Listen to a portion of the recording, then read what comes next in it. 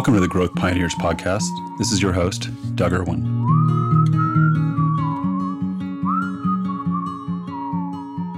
On this episode of the podcast, I speak with Ainsley Fender, the CEO of Atlas. Atlas is a SaaS startup company, also with the Generator cohort here in Reno, Nevada, that provides an amazing solution for managing grants targeted towards economic developers and nonprofits. I'm excited to say I'm a customer and I use her software, and it's really helping streamline our grant management process. We have a wide-ranging conversation about her background, some of the challenges of being a female founder, the challenges of being in a small town trying to raise money and stay connected, the benefits of Reno, and just her overall experience with the Generator. It was a great conversation, learned a lot, really excited, and I know Ainsley is going to go places. So on with the podcast. Ainsley, welcome to the Growth Pioneers podcast. Nice to see you. Thanks so much for having me. It was really nice connecting with you at the Generator the first time we met. And, I really resonated with what you're doing. In fact, I think that's the fastest I've ever pulled my credit card out of my wallet to support a startup. So good job on that one. You were able to convert me in about 30 minutes.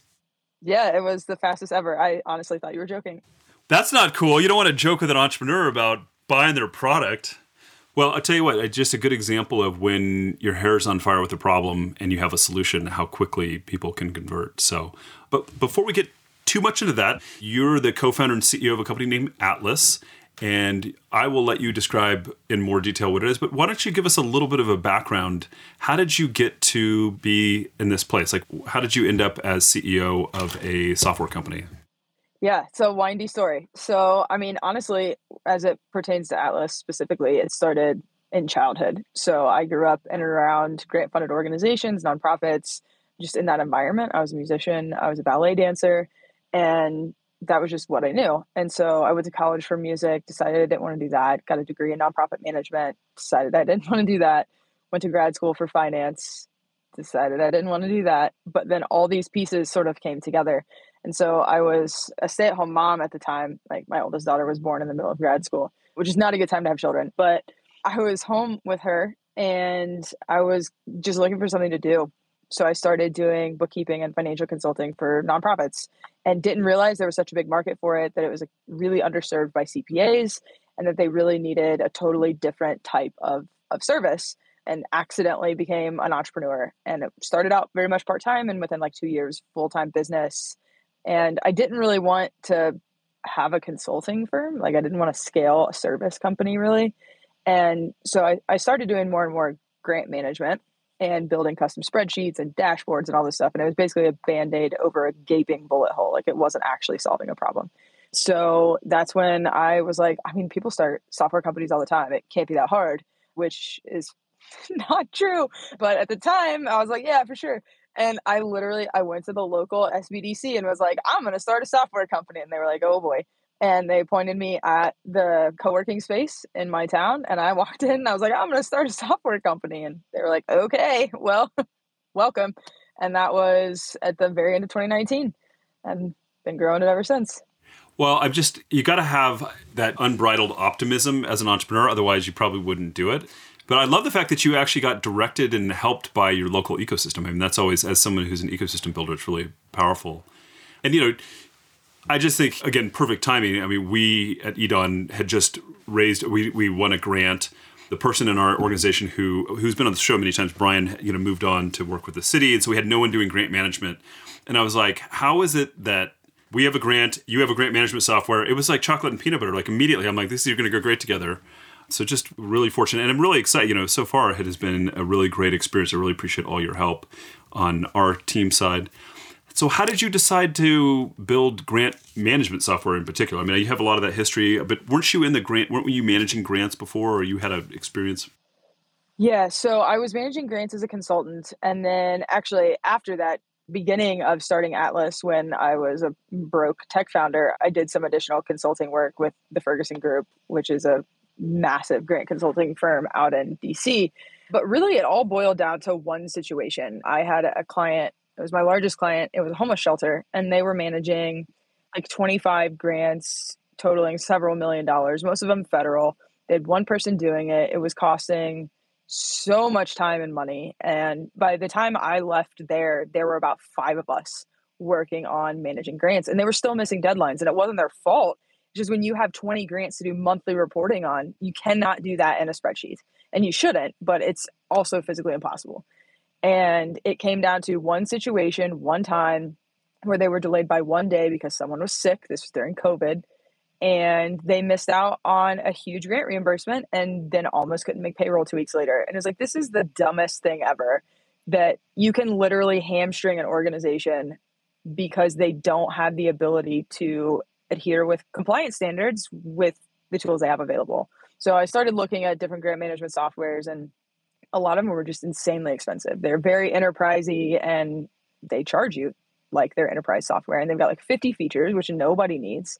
So I was like, what would it look like to take a radically different approach, to go after the side of the market that's not being served, that's only using spreadsheets, strip it down completely to just the core features and charge accordingly. And it seems that there is quite a big market for that, because people, they didn't know they were asking for that. And so what I hear all the time in sales meetings is people will say, someone's actually working on this. My God, like finally, which I think is a good thing. Just huge underserved market. Totally. No, I mean, honestly, when I met you and, I'm like, oh my gosh, I have this grant need or grant management need, I was concerned that you were going to say it was outside of our price point. And I got to imagine, there's, for our use case to be able to manage 1 or 2 grants, it's totally affordable. It makes perfect sense. We were doing it with spreadsheets. And one of the challenges is, the person that was doing it left, and then I'm going to go through and dig through all their spreadsheets and like look at their report. No, it was just not great. So to me, I think you really hit the mark for our need. But we're one unique setup.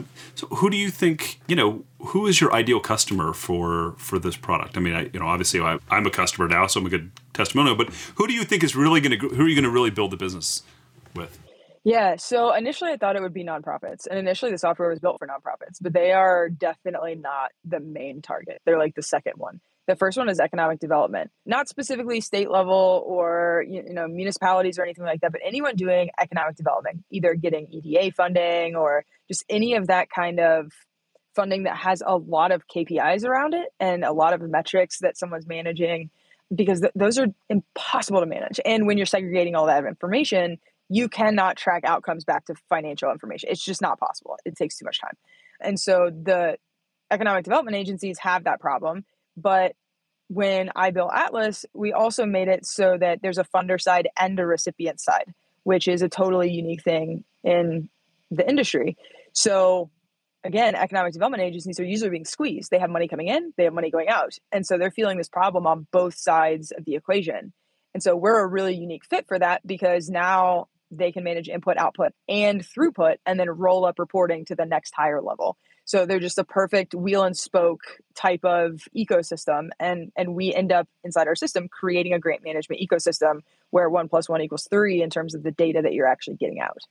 Yeah, which is great. I'm really excited to take it, beyond this first really basic grant to maximize those features. But honestly, I got to say, you just nailed exactly our challenge, right? Like, we've got money coming in, we got money coming out. Being able to tie it back to outcomes is definitely challenging. I mean, the first grant we have is not exactly around that, but the next few are. And we're just, like I said, I think you really nailed it. So how's it going for you? How's your traction coming together? Well, since we started Generator, we have grown 250% in 8 weeks. So pretty good. Great. Congratulations. Yeah, thank you. And a lot of that has to do with just honing who our target customer is. It was taking months to close deals from our beta and things like that forward, because we fully launched like the current version in July.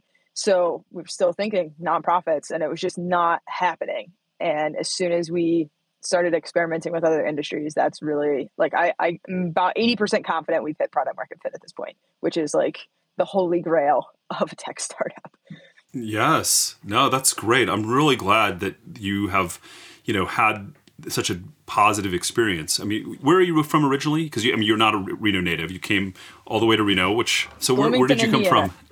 Bloomington, Indiana. Yep. Middle of nowhere.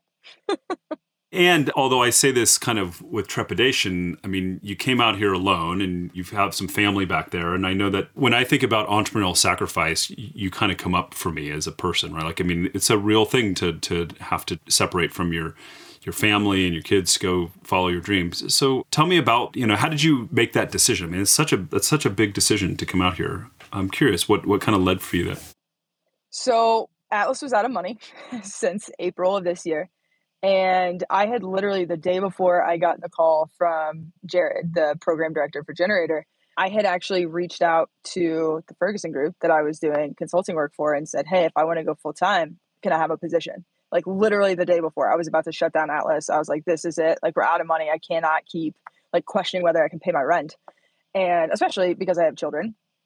And I was like, well, I guess that's it. And I had like spent the last week like on my couch, unable to like get off. I was just like, this is it. This is how it ends.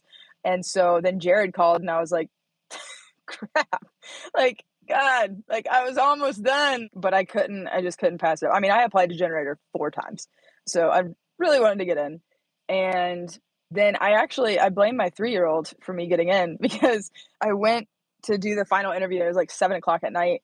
And I went somewhere else because no one wants kids in the background while you're trying to pitch. And my 3-year-old, she looked at me and she said, all right, like she was asking where I was going. And I said, I'm going to go beg people for money, basically. And she's like, here's what you do. Here's what you do. You look at him and you just wiggle your shoulders and you say, please. I was like, all right, for sure. So halfway through the pitch, I was like, y'all, I'm sorry. I have to do something here. Like my 3-year-old asked me and I've got to be able to tell her that I did it. And so I did. And they thought it was hilarious. And then when I found out that I got in, I was like, oh my God, I did it. I got it. I did what you said. I wiggled my shoulders. I begged. I did it. And she was like, oh my God, you did? She was so excited. And I was like, yeah, but it means I got to be away for like 3 months. And she's like, that's okay. You did it. You did what I told you to. Oh my God. What a beautiful story. Oh, thank you for sharing that. Yeah. So, I mean, it's her fault. So that's why I had to go away. But no, I mean, my kids' dad is also a business owner, but it's like a shop. And so my kids will go with him on Saturdays and go to the shop. Like it's a pool company. They do construction and they have like a shop too. And my 6-year-old will actually sell products to customers. Like she will go in there and be like, you need this, and then rattle off all the reasons why they need it. And they're around that and they enjoy it and they're very good at it. And so I think, as long as, I mean, I talk to them every day before they go to bed, but yeah, it's really, really hard. And I've been back and forth like 3 or 4 times at this point. But I mean, every parent's goal is to create a life for their child that they never had. So at the end of the day, they're young enough that they're probably not going to remember this that well.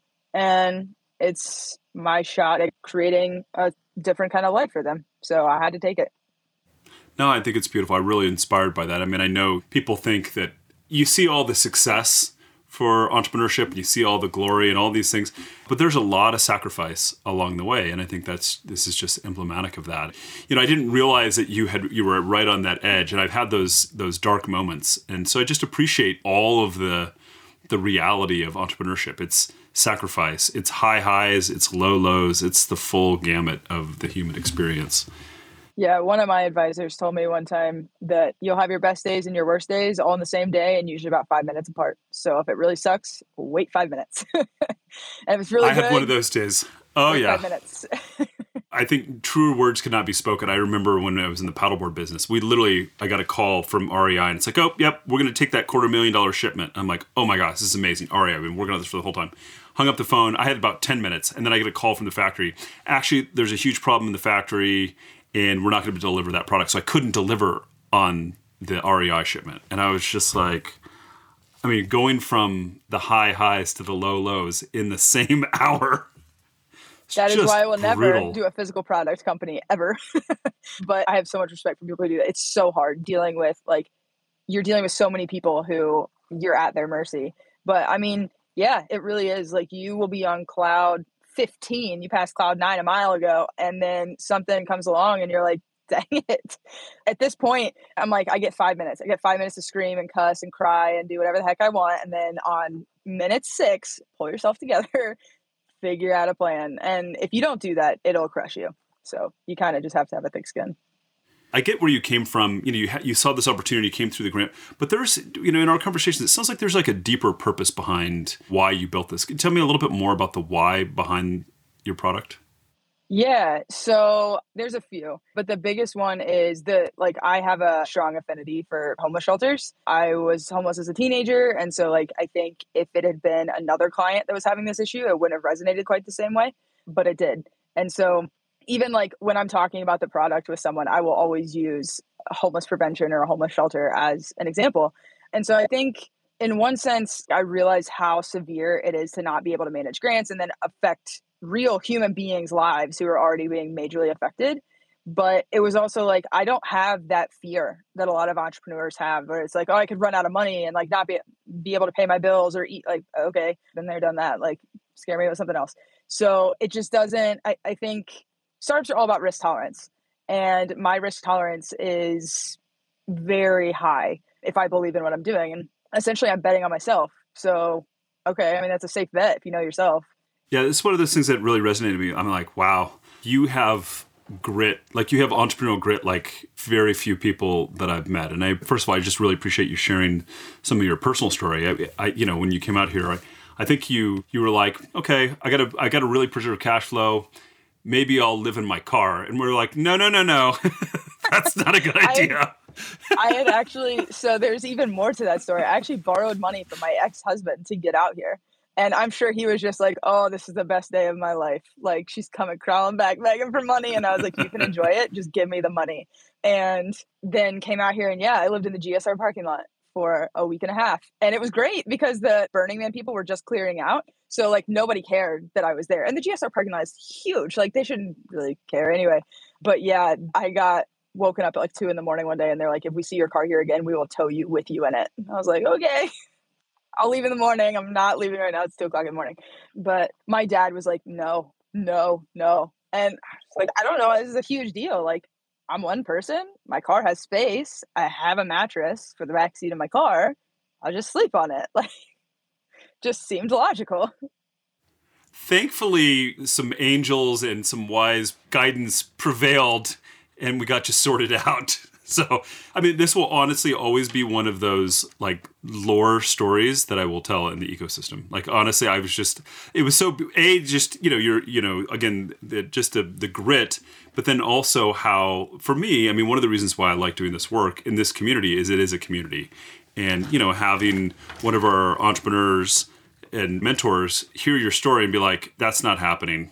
You got to stay in my place, was really impactful for me just to watch. I mean, I know the guy is an amazing human. It just was one of those things where I'm like, this is what it means to help rise up entrepreneurs in our community. So thank you for creating the opportunity for that to be a thing. Yeah. And I mean, I think it's also too, like, founders come from everywhere. They are not wealthy people from the coasts 9 times out of 10. They're not people who are raising $500,000 friends and family around. I had someone ask me, like, why don't you just raise $1 million from friends and family? I'm like, I don't know who your friends and family are, but mine are not millionaires. And I bet that's true for most people. And so, like ideas literally come from everywhere. And if you're stuck by having a place to live or proximity to innovation, that's ridiculous. Like there are major ideas that are not happening because there's no opportunity. I heard a story the other day that like a venture capitalist got in an Uber. The Uber driver said, what do you do? She said, I'm a venture capitalist. And he pitched her. And he was like, I've never had the opportunity to talk to a VC ever in my entire life. And so she just sat there and listened to his entire pitch. That could be $1 billion idea right there. You just don't know. You're tapping into something that I think is really at the heart of what needs to change in our country. I think we're starting to see the coastal money and and a lot of that shift. And I think COVID really accelerated this, kind of moving this around the country. But even before that, you have the Startup America partnership, you had the Rise of the Rest bus start. There's this idea, like you said, there's opportunity everywhere, but the money and the talent and all those things, or the money and access are not well distributed. It's actually hurting our country. If you look at the number of startups, they're actually on the decline. And that's a real problem. And I think we're working with Right to Start and some other things to help balance that at the government level. But I think your story really speaks to this. I mean, there are ideas everywhere, and we need to find a way to get those out into the world. That's part of what makes America great. And that has always made America great. Yeah, and most people's first ideas are actual garbage. Like they're good, but they don't go anywhere. Like the people who who grow a unicorn company, it's usually their third or fourth. And so you have to have the opportunity to fail super fast and well, and like have a safety net underneath you. And what I talk about a lot is that when you have a back of the napkin idea, people are like, oh, like they will give you all sorts of ideas and they'll give you feedback. But as soon as you start executing, it's like Death Valley between pre-seed and Series A, and there's nothing there. And a bunch of companies will get like a grant or a grant funded investment or something like that that will get them about halfway through that. And then they run out of money. And it's not that they have a bad idea, it's that they just don't have enough money to get where they're trying to go. And the ones who make it to Series A, they know someone. They get quick cash infusion. Even if the idea is like ends up failing, they just have access that other people don't. And so things like low code software building and fractional C-suite people, like all of these things that are coming out are going to help so much bridge that gap between like across that valley. I was actually I was talking to an angel investor yesterday, and she was like, that's the thing. Some people figure out how to build a bridge. They just don't go into the valley at all. They figure out how to build a bridge. And if you can do that, you are one of the few people, and somehow you just wind up on the other side. And it almost makes no sense how people make that happen. But cash infusion can make all the difference in the world. Totally. A couple things. I think you're totally right. I mean, I think that the barriers to entry are as low as they've ever been. I mean, I think that we could do more to lower barriers of regulations and fees to start businesses and things like that. But like from like you said, a no code, fractional, co-working, I mean, the knowledge is out there. It's largely democratized. The barriers have been reduced dramatically. But it is still challenging, especially on the capital side, if you're not in these networks. I mean, I remember when we were raising money for Priya, my medical device company, I was in the Bay Area and we couldn't get venture money. And so we went out to find angel money, and we just braved a new trail. We were like, all right, I'm just going to go to any city that has something cool to do and see if there's an angel group there. And we ended up raising nearly, all said and done, probably about $7 million in angel money over many years, just by going to like Tucson and up to some friends we had. And I was well connected, sort of, but we just said, hey, like we just got to do it a different way. Yeah. And most of those people have a deal flow problem. Bring them deals and they will look at them. Like VCs, especially on the coast, they do not have a deal flow problem. You got a signal and noise problem. You can be the greatest idea ever, but you're going to end up on a stack of papers somewhere or buried in someone's email. But if you can get access to angels or angel syndicates or capital in middle America, they have a deal flow problem. So take advantage, especially if you're willing to move there. Yeah. That, I think all these communities have like woken up to this thing, which is like, oh, wait a second. Entrepreneurs really are the innovators. Oh, they are the job creators. Okay, how can we do that? And they're, I think we're still trying to figure out how to do that in our country, but I'm so happy they're having, lots of conversations. There's a lot of contemporaries that are doing ecosystem building that have recognized that. So let me ask you, like you said you applied to Generator 4 times. What were you hoping to get out of it? And how's it been for you? Like, what's been your experience? Yeah, so the reason I applied 4 times is because me and Generator go way, way back. So I came up with the idea for Atlas in 2019. Q1 of 2020, I participated in basically an upskilling program that was run by Elevate Ventures, which is run by the state of Indiana. But Generator did the upskilling, like they sponsored it. And actually one of their partners, like this was like 5 promotions ago for her, was running it. And it was basically like, this is a pitch deck, this is an executive summary, this is how you do it. Like that was the whole thing. And it ended right before COVID lockdown. And then in the beginning of 2021, I participated in G-Beta, their pre-accelerator program. And we were going through our beta at the time. And it just like, it made everything make more sense. Like building alone is super, super hard, but having someone there to be like, that's a terrible idea, that's a good idea, is helpful as part of the whole fail fast thing. So I knew I needed money. Generator gives an investment, but I also knew that I've never met a single person at Generator that I wouldn't have another conversation with. They're diverse, they're understanding, they're helpful. They have a huge ecosystem around them. They're all over the country. They understand people's needs. They're friendly to women and mothers and just non-traditional founders. So, just keep telling me a little bit more about why you chose Generator. Yeah, so Generator and I go way back to all the way to 2020 at an upskilling program that Generator was running. And then I participated in their pre-accelerator called G-Beta. And I really, like every person I had encountered was amazing. And I really just wanted to take more advantage of the ecosystem and the people that I had met, because I was not getting that same treatment from other accelerators that I was looking at. So Yeah, applied for Generator 4 times, would not give up, and finally got in, and it has not disappointed. So very happy that I made the decision. That's great. And I mean, obviously you traveled it's very different from, Indiana and Reno. What are some of the things you've really learned? It sounds like you've got to product market fit. Obviously you've got a customer out of it. Like, what are some of the other things that you have really benefited from participating in the program? Being out of the Midwest has been the biggest one. So the Midwest is great if you like corn and soybean and happy Southern charm. If you're trying to build a SaaS company, it's really not the place for you. There's not a ton of resources. There's not a ton of people. There's definitely not a ton of capital.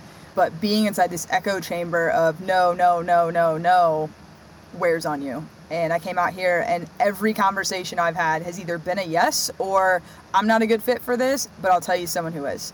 And that has been game changing. I mean, we have talked to state government agencies and are having active conversations with multiple state government agencies and cities and people that are just like, this is great. We're having conversations in California. That's access you cannot buy. You have to have someone make that intro for you. Especially as early as we are, there has to be some sort of social proof. And so being in Reno has given us that social proof, and we've gotten unfettered access to places that I never would have been able to gain access to on my own. Yeah, gosh, that just makes me really happy. I mean, one of the things, we've been trying to build this ecosystem for a long time. And one of the things that we're really good at is we're really connected and people are really open and, helping open doors. But it's, it sounds great. And then at the end of the day, you really have to see if the proof's in the pudding. And I'm just really happy that that's been your experience. My experience being in the Valley was true there. I don't know, it's still true there, but I think it's got a little over financialized over there. But that was the ethos of how to help entrepreneurs is reduce friction, open doors, make connections, do all of these things effortlessly to help support them because it's just hard. And so I'm just happy that that's been your experience here. I mean, we're trying to curate that. There's clearly a long way to go in terms of our capital ecosystems, but I'm really happy that you have found success here and that the program has been beneficial for you. So tell me a little bit about your experience in Reno. It was great to hear how the company or the community was welcoming to you. But, what do you think coming from the Midwest? What's it like to be here? I love it. I would move here in a heartbeat if I could. And honestly, when I heard I was coming to Reno, I was like, all right, desert and casinos. This is going to be weird, but it's totally not that. Any outdoor activity you could want to do is 30 minutes away. I mean, you can go anywhere. You want desert, you want beach, mountains, whatever. You got it. So I really like it. I mean, I literally walk everywhere. The weather's amazing. The city itself, the people and stuff, I love the community. All the tech events, Tech Rally and Tech Alley, and different founders have events. I went to one yesterday that Cycle put on. And I mean, it's just I don't know. I grew up in the deep South. So that Southern charm is what I grew up around. And I did not expect to see it out West, but it is alive and well in Reno. Yeah, no, I'm great. I'm really happy you have that experience. I mean, we're always trying to add, enough events to make it interesting. And I think, being close to the Valley, I think people just kind of bring over, it's not even they just kind of bring over how it was over there and, inject that into the community. But then you get that kind of small town. I always kind of feel like we're a barn raising community. Everybody kind of rolls up their sleeves for sure to help. And we were out in San Francisco, the Generator cohort was out in San Francisco last week, and I hated it. I hated every second of San Francisco. I've heard it's gotten much worse in recent years, just it's changed a lot and not for the better. But I didn't feel that sense of community. It's too big. There's just too much going on. Now, granted, we weren't actually in Silicon Valley or Menlo Park or any of those places, but San Francisco proper, I did not get that techie vibe. It very much felt like you are in a bubble. We're all competing.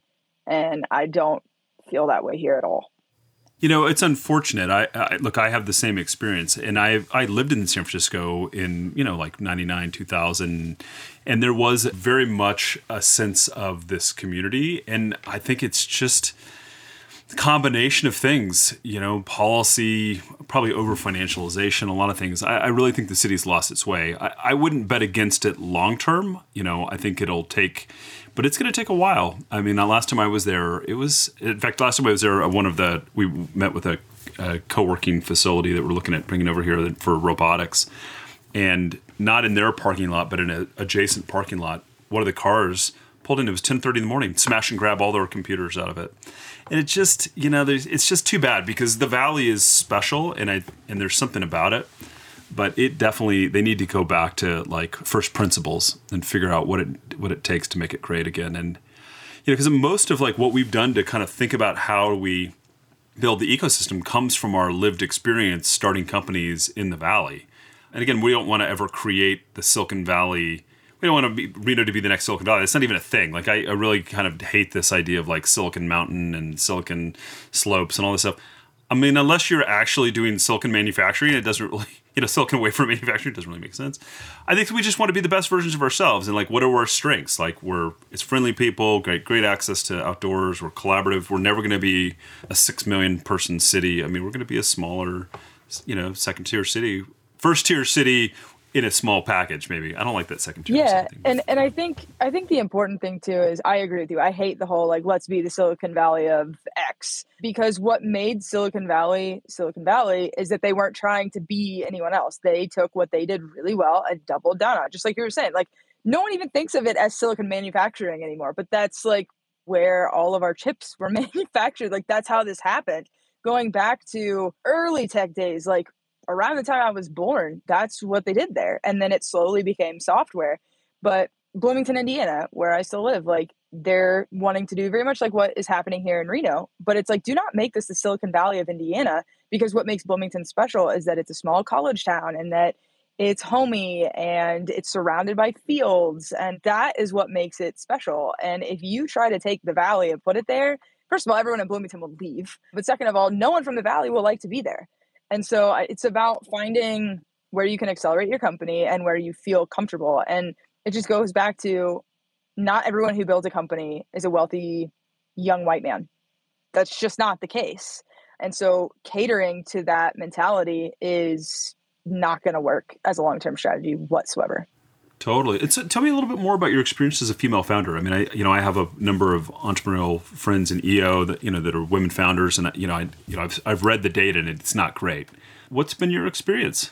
Yeah, no, it's not great. It's horrible. Yeah, I've had the experiences that you see in the data. So the biggest one is the questions I am asked are fundamentally different. They're skewed differently. They're skewed for failure instead of success, and that is from those questions stay the same whether a man is asking or a woman is asking.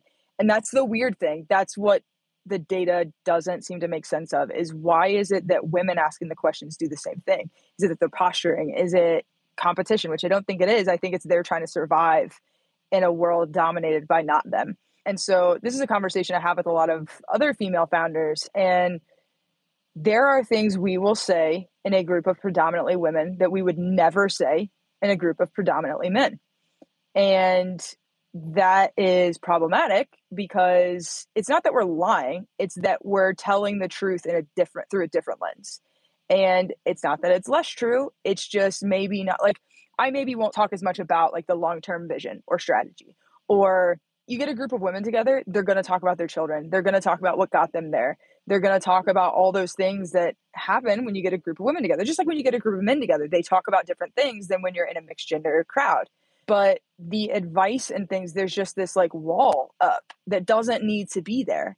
And I mean, I've had people say, how can you dedicate time to this because you have children? And I'm like, where are your children? They're like, oh, at home with my wife. I'm like, thank her when you get home. Also, can I have her number so I can see if she's okay? Yeah. So, I mean, just things like that. Or it's very common that I pitch to a room full of men, not a single woman there. And if I do pitch to a group of mostly men, the woman will be the only one who will say hi to me or acknowledge my presence. That's it. The men will just stare at me and pretend like I'm like niceties aren't a thing for human beings anymore.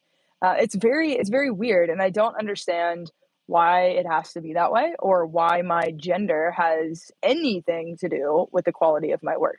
Because those same studies that show that women get the short straw when it comes to tech also say that female-founded companies produce way more. We get to revenue faster, like revenue positive. I think it's like men return like 30 cents on the dollar, women return 80 cents on the dollar. And it's not that I think women are better than men. It's I think we realize that we're not going to get the same access to help. So we're scrappy where we have to be. And men historically haven't had to be as scrappy. It's easier for them to raise capital, all of those things. And so I think It's starting to shift, but I think just having differing voices, like living in an echo chamber does not produce a good product. No, I'm totally with you. And I appreciate you sharing your real experience. I mean, I really do. I mean, I think it's a reminder for those of us that are trying to build a community. How do we make sure all of the voices are being heard? And I got to say, I think that it's definitely a work in progress. There's a lot of work to do. We just got a talent retention program. I'm hearing that you're going to go back to Indiana, but hopefully maybe we can keep, like a headquarters in Reno or something.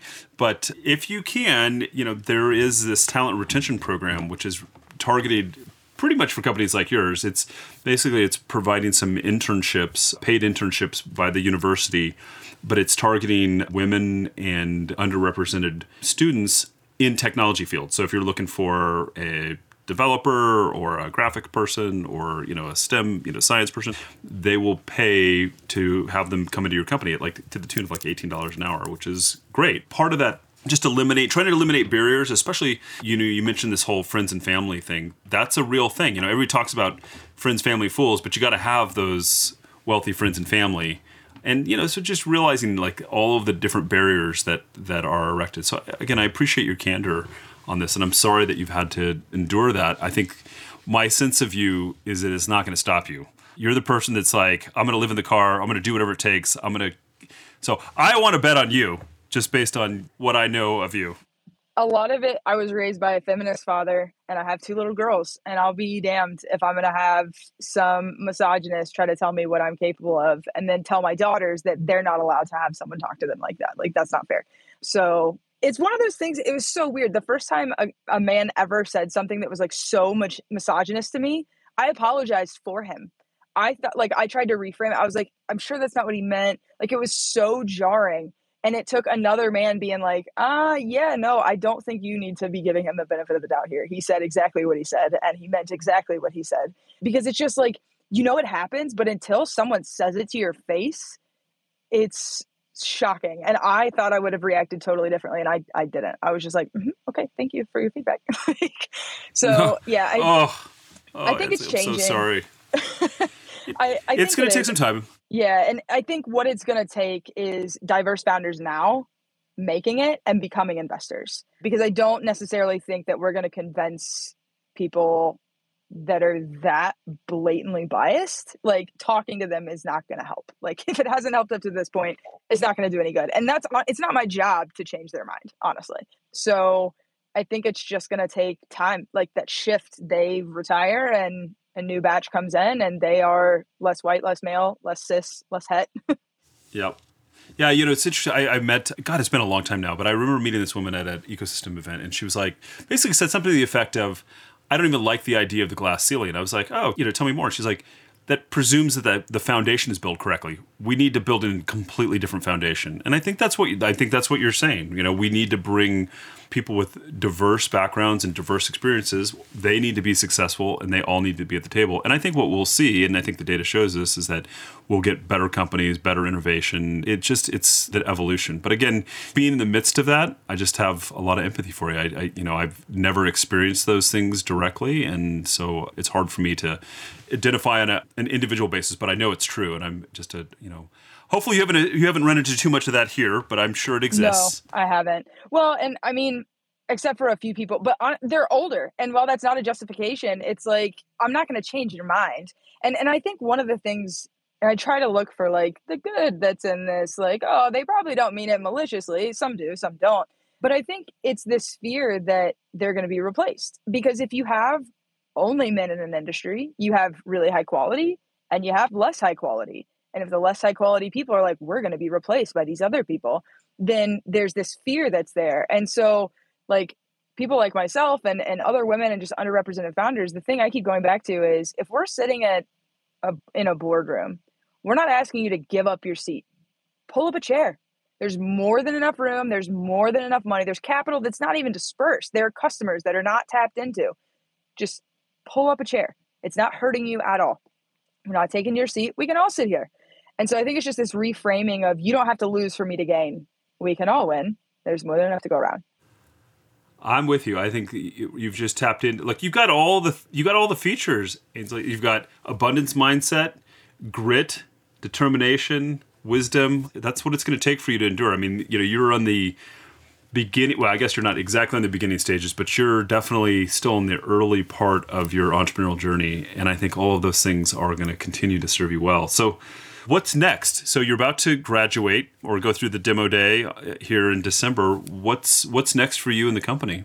Going home to Indiana, which I'm still very sad about. And then we're at that point where, you can fly by the seat of your pants till raising a seed round, and then you need to buckle down and professionalize your operation, or you're going to have a Adam Newman type of situation. And I will not be doing that. So I think it's a matter of what does it take to get to the next phase? And that is a board, not just a board of advisors, an actual board that is being much more careful, not that we're not careful, and that's not the word I want to use, much more deliberate about how we spend money, and so much planning that needs to go into that rather than just we have to buy that thing, just go do it. That is not how you scale a company. And so just really dialing all of that stuff in so that it's a well-oiled machine instead of a bunch of people running around like headless chickens, which is what has happened up to this point.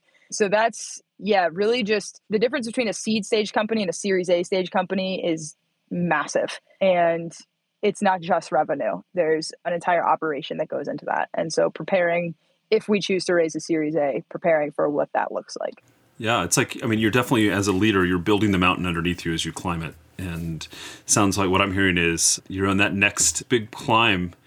So I wish you much success. I look forward to spending some time raising a glass with you at the upcoming, what are we actually calling the celebration day night coming up? Yeah. The demo day, at the demo day, yes. I will Investor Swarm demo glasses. Day. Yes. Well, I will be there with you. Thank you so much. I'll put all the information on how to connect with you on the show notes. I really appreciate your commitment to your mission, making the effort to fly across country to an unknown city and sleeping in your car, doing all the things that you've done to help build an amazing product, which I'm using and will help so many other people and will hopefully help you further your goal of really making grant money more effective in the world. So thank you for all you do, and we'll see you in December, or see you in a couple weeks. Yeah, thank you so much.